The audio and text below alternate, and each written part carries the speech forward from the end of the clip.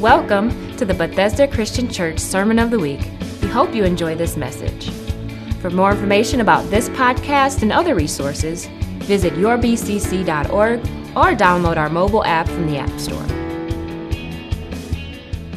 Are all your fears washed away?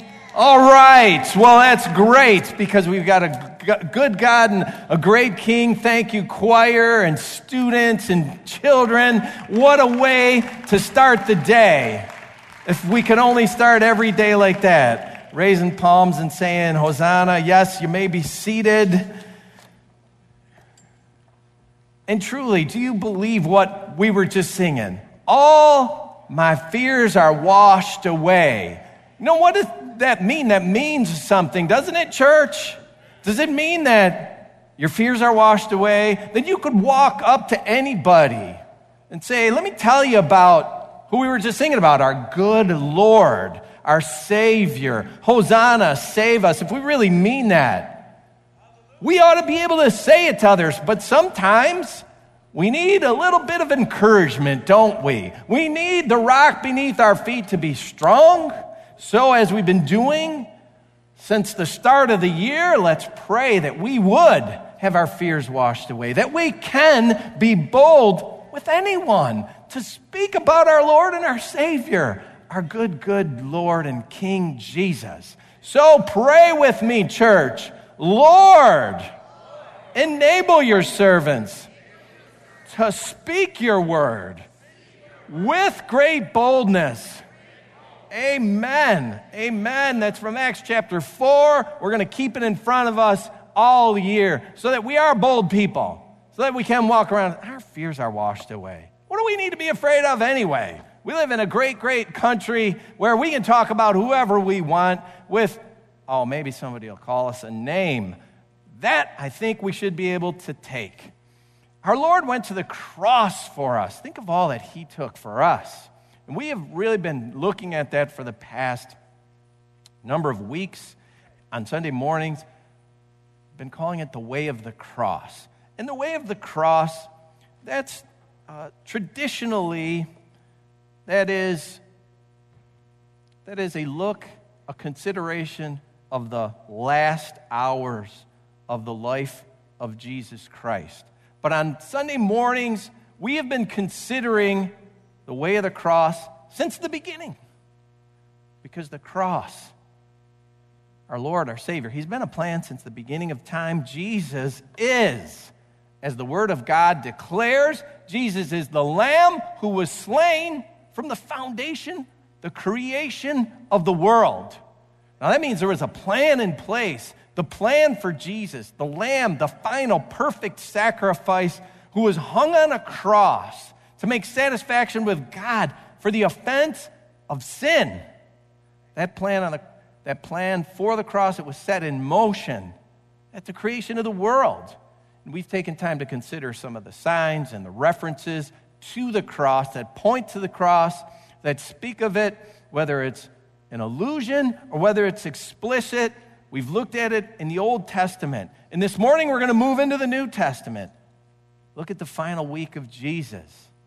As we heard from the opening of this morning's service, where Brother Robin, we had 2 students with him to read from the Gospel of John about the opening of that final week of Jesus' life as he comes into Jerusalem for the final time, the last Passover meal. We want to look at that this morning. And then, as he moved through that week, he ended on Friday being betrayed, the day that we call Good Friday. And I do want to just reiterate what we heard at the open about our gathering and our service on Good Friday from 1 to 3. It's going to focus on the traditional way of the cross. We are going to look at the last hours of Jesus' life. From the point he was betrayed until the time he was hung on the cross and ultimately gave up his life. And we want to take time and look at various scenes. We're going to have 9 scenes of that walk to the cross, the way of the cross. And we're going to look at it and meditate and reflect on it and be able to apply what our Lord has done for us, apply that in our lives today. So invite someone this Friday. Invite them to come out and be a part. If they can be here from 1 to 3, and there are some things out in the foyer, you can grab invitation cards, grab them, invite people. Because God saved us from the penalty of sin with the plan of the cross. And this morning, we back up about a week from that Good Friday time. And it's part of a scene, if you will. It's a scene on this overall way of the cross from the time of creation. And it's this day that we've known. It's called Palm Sunday, this triumphal entry of Jesus into Jerusalem. And I want to look at this event in Jesus' life and how it relates to the cross and how we might be able to take something from this event, this scene in Jesus' life, and make application today in our own lives, because that's important. So, first, how did Jesus approach this last visit to Jerusalem? All 4 Gospels give an account of Jesus coming into Jerusalem for his final time, what's called the triumphal entry. And you get a clearer picture when you overlay the Gospels. You get a clearer picture of the totality of the event because each Gospel writer gave us different details. We heard from the Gospel of John already this morning. We're going to be now looking at the Gospel of Matthew. We're going to look at the Gospel of Luke. We're going to touch again on the Gospel of John.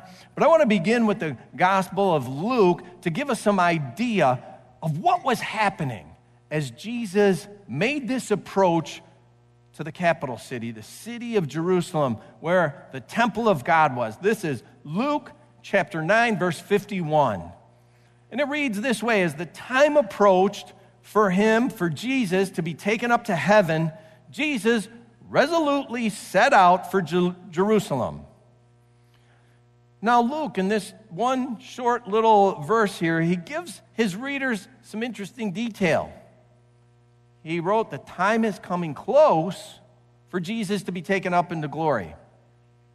Now that's one way of saying he's going to die. That's kind of a subtle way. And it's also forward-looking. It looks forward to the resurrection, to the ascension of Jesus. So without being explicit, Luke points to this idea that something's going to happen with Jesus. This is going to be his last visit to Jerusalem before he dies. And Luke also put something in this little verse about Jesus' frame of mind. Jesus was making his way to Jerusalem, Luke wrote, resolutely. He resolutely set out for Jerusalem. So that is, he was on his way with intention, with purpose. He was unwavering, and he was not going to be stopped. How might we say something like that? He was on a mission. He was on a mission. Have you ever said to somebody, you look like you're on a mission? Or have you ever been stopped? This happens to me quite often, actually. I just sometimes, I have tunnel vision. I am going somewhere, and I am just, just like that. Now, you see, I just caught these guys on the camera off guard, right? And I'll get, hey, what, you didn't stop and say hello to me, and I'm on a mission. Don't stop, don't get in my way. I am going with intention. I have something to do. I have purpose in mind.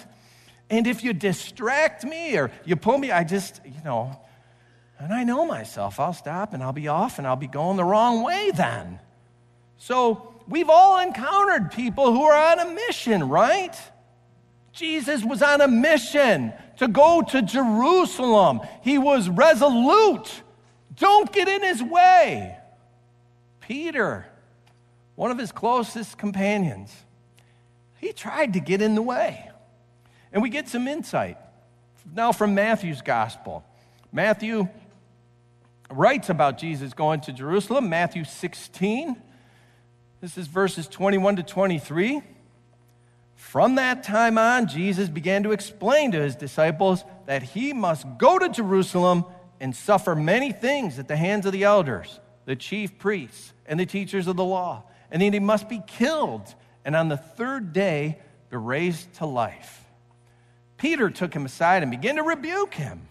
"Never, Lord," he said, "this shall never happen to you." Jesus turned and said to Peter, "Get behind me, Satan. You are a stumbling block to me. You do not have in mind the concerns of God, but merely human concerns." So we get a little more detail into Jesus' resolute, intentional drive to get to Jerusalem. He knew what he was going to face. Luke was a little subtle about it. As the time approached for him to be taken up to heaven. Now, that's a line you got to think about. You got to take a minute to say, well, what does that mean? But Matthew, he just put it out there plainly, didn't he? Jesus was going to suffer. He was going to suffer many things, and he's going to be killed. You don't have to think much about that. He put it out there plain and straight. And he also included an explicit reference to the resurrection. On the third day, he'd be raised to life.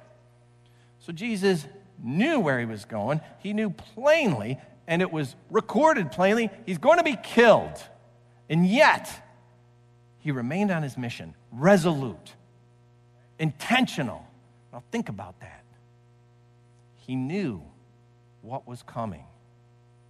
And he was not going to be stopped. Peter didn't like what he heard. He tried to interfere. How did Jesus respond? "Get behind me. Peter, you're being like Satan, an adversary. You're not thinking about the things of God. What do you have in mind? You have human concerns in mind. You do not have the things of God in mind." Jesus had in mind his Father's will to be done. And as he made his way, there was this great crowd of people with him, followers, his disciples, and they trailed behind him. They were going to be met by a city that was bursting at its seams, a city that was overflowing with people. The city of Jerusalem was beginning to swell. It was getting close to this annual Passover and festival of unleavened bread, it's called.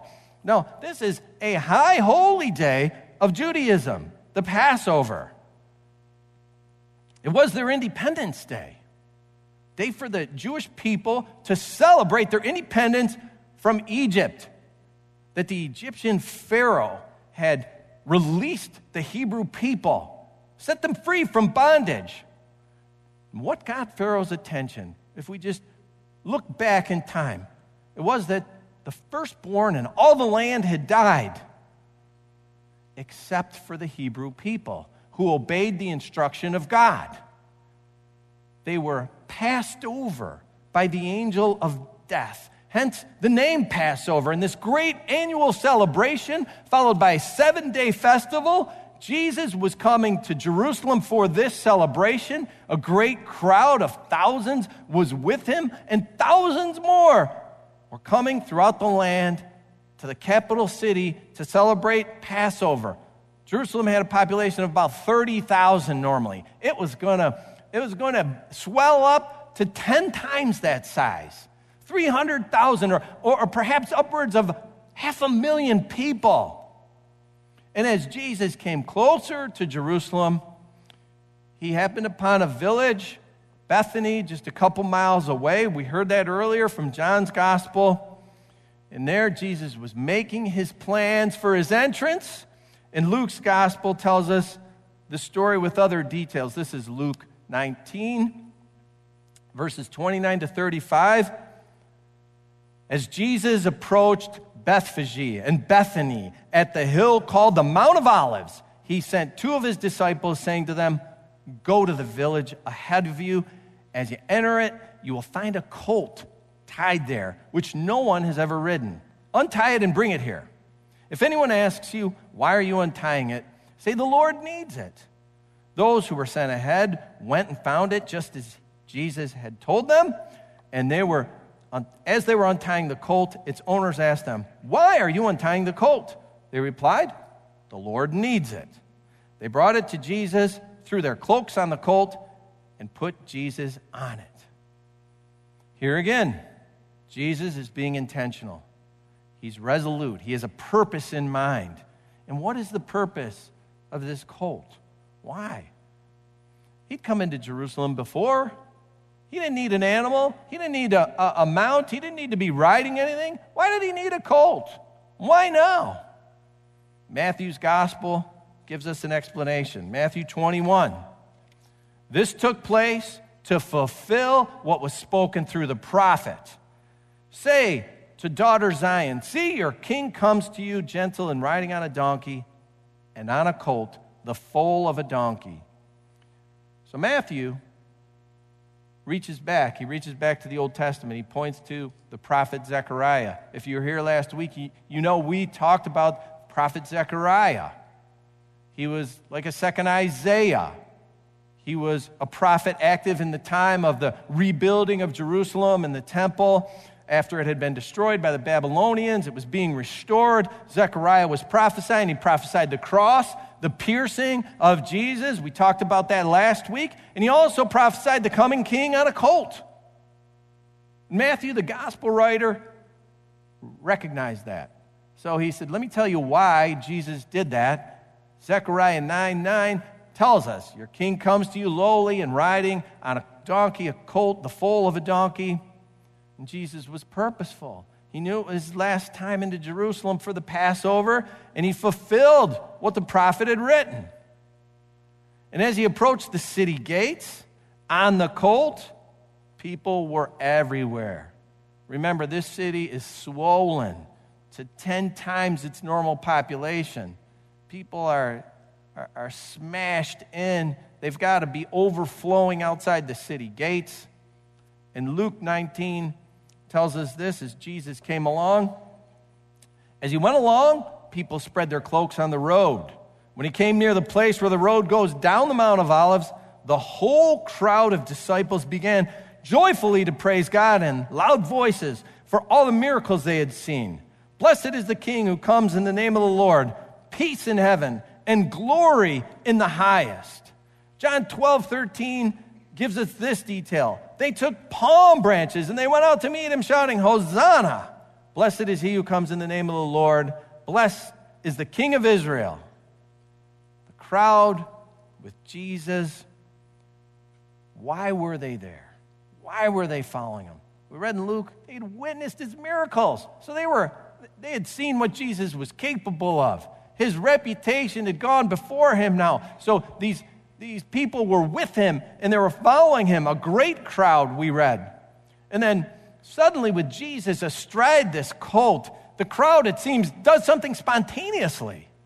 Do they recognize the prophecy of Zechariah? Maybe a few of them did. And then it seemed to just spread. People start taking off their coats, throwing them on the ground. They're getting palm branches, putting them on the ground, waving them, crying out, Hosanna, Hosanna to the King. Blessed is the King of Israel. They hailed Jesus as a king. And Jesus, through all of this, he's maintaining his focus. He's resolute. Do you think he's craving all this glory? Do you think this is the reason he's doing this, all this adoration? No, he's aiming for something, and it's the cross. The king was going to the cross. When he was crucified, the Roman governor Pilate hung that on his cross. King of the Jews, and he put it in 3 languages so nobody would be confused at all. This king's entrance into Jerusalem, it was another step on the way of the cross. It was all about Jesus' sacrifice, what he was going to do for you and for me. And the adoration of this king, I believe it's not just pointed to from Zechariah chapter 9, but also Psalm 24. Psalm 24 reads this at the close of the psalm. It says, lift up your heads, you gates, be lifted up, you ancient doors, that the King of glory may come in. Who is the King of glory? The Lord, strong and mighty, the Lord mighty in battle. Lift up your heads, you gates, lift them up, you ancient doors, that the King of glory may come in. Who is he, this King of glory? The Lord Almighty. He is the King of glory. The crowd seemed to be wanting and desiring a king that would be a conqueror. And this Psalm 24 was written by the conquering King David. And it points to a time when this king was in Jerusalem, but the Ark of the Covenant of God wasn't. We've talked about this psalm before. It was written about the Ark of the Covenant. And when the Ark was placed in the heart of the temple, the presence of God came down on this thing called the Ark of the Covenant. And David, in this psalm, he referred to the gates of Jerusalem opening wide to receive the Ark of God, the presence of God, to receive the very presence of the King of glory. And now here it is over 1,000 years after King David wrote Psalm 24. And Jesus, the living Ark, is coming into Jerusalem as king. He's being hailed as king, the true presence of God, the King of glory, the King of kings is coming into the city, and he's being hailed as such. But King Jesus knew, he knew that this adulation and this adoration would fade. He entered into Jerusalem on this big wave of populism. The people just loving him. They're having a great time. It's a high time. They're celebrating independence. They think, oh, this king has come to save us from Roman tyranny. But the sentiment of that crowd in that city and many who hailed Jesus as king, it would turn. What happened to all the people who shouted Hosanna? Where were they a week later? Were they shouting, "We have no king but Caesar"? What happened to the hosannas? Blessed is he who comes in the name of the Lord. Blessed is the King of Israel. These shouts of adoration, they grew silent. And some may have actually turned to say, "We have no king but Caesar." The one who was hailed as a king just a week later is going to be crucified on the cross. Now, in all of this narrative, all of this account, what might we receive in our lives from this triumphal entry, this scene in the journey of the way of the cross? And I ask, have you lifted up the gate of your heart? Is your heart open? Have you opened your heart to let the King of glory come in? The King of kings, the Lord of lords. Jesus is the Lord Almighty. He is the King of glory. And I trust most of you here, and I believe most of you here can answer that question, yes. Yes, I've opened my heart. I've opened my heart. I've opened the gates of my heart to let in the King of glory.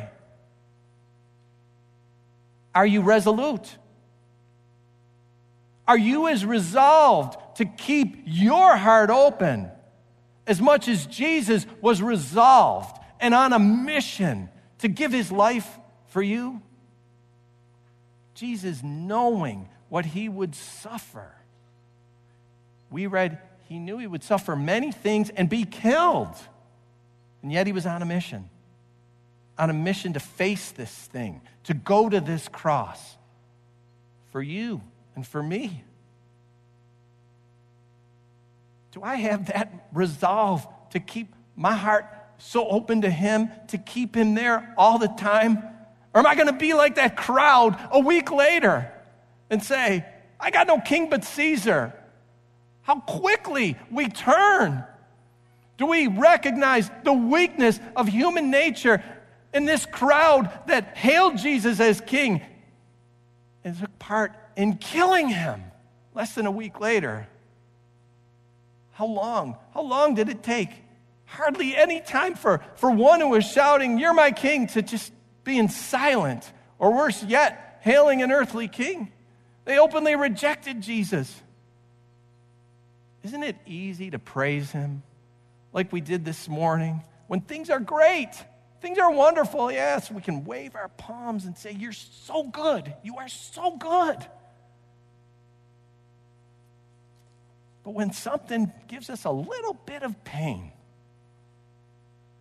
are we saying, you're so good? Remember those Hebrews coming out of bondage in Egypt? They were enslaved 430 years. God liberates these people. They celebrate their first Passover. They saw extraordinary miracles of God. How long did it take them to turn against their leader Moses? Were there not enough graves in Egypt that you brought us out here, they complained? We would have been better off staying enslaved. Really? Were you saying that when you were walking out of Egypt with all the gold and the silver and all their clothes and you had plundered the Egyptians? Were you saying we should have stayed? No, you were saying we should go because God is good and he did all these great miracles. And now we're saying, hey, would have been better off to stay enslaved. What about us? What about us? Do we share in that same quickness to turn our hearts, to close the gates, to push Jesus out when we feel a little pain? How often do we push away Jesus and shut the gate of the heart? We need to keep our resolution. We need to keep on our mission. We need to keep our hearts open to the King of Glory. Jesus was focused on the will of God. He was focused on spiritual matters, not the matters of man. He was focused on the cross and the plan. He knew that he was the Lamb slain from the creation of the world, and he maintained his mission. He entered, hailed as a king, knowing full well he was going to be rejected. Do we stay strong knowing we're going to be rejected? Will we stay resolute and committed to stay the course, doing the will of God, knowing that suffering and pain is in front of us? Knowing that rejection awaits. I know it's hard. I know. I've been tempted. We all have well-meaning people in our lives like Peter, and they try to redirect us. When the choice is the right way, we know it's God's way, and we know staying on the path with Jesus is the way we should go, but there's this other option of going the way of the world. And it might be an easier way. It might be a less painful way. And you might have a Peter there rebuking you, saying, what are you doing that for? Why are you going that way? You call that the right thing? You're going to get hurt. You know, if you get married, you're going to lose your child support. You don't need to do that. You're going to get hurt. You're going to lose. You're going to lose something. Or how about this? You're going to lose your friends. You're going to lose your friends. What is that? You know, it's just a little gossip. No big deal. You can stay there and talk about that. Don't worry. Don't worry. It's not bullying. It's just a little hazing we're getting involved with. So be a part of it. Because if you don't, you're going to be rejected. Hey, there's a bachelor party tonight. Bachelorette party. Come on. It's going to be a great thing. You should go. If you say no, you're going to be shunned.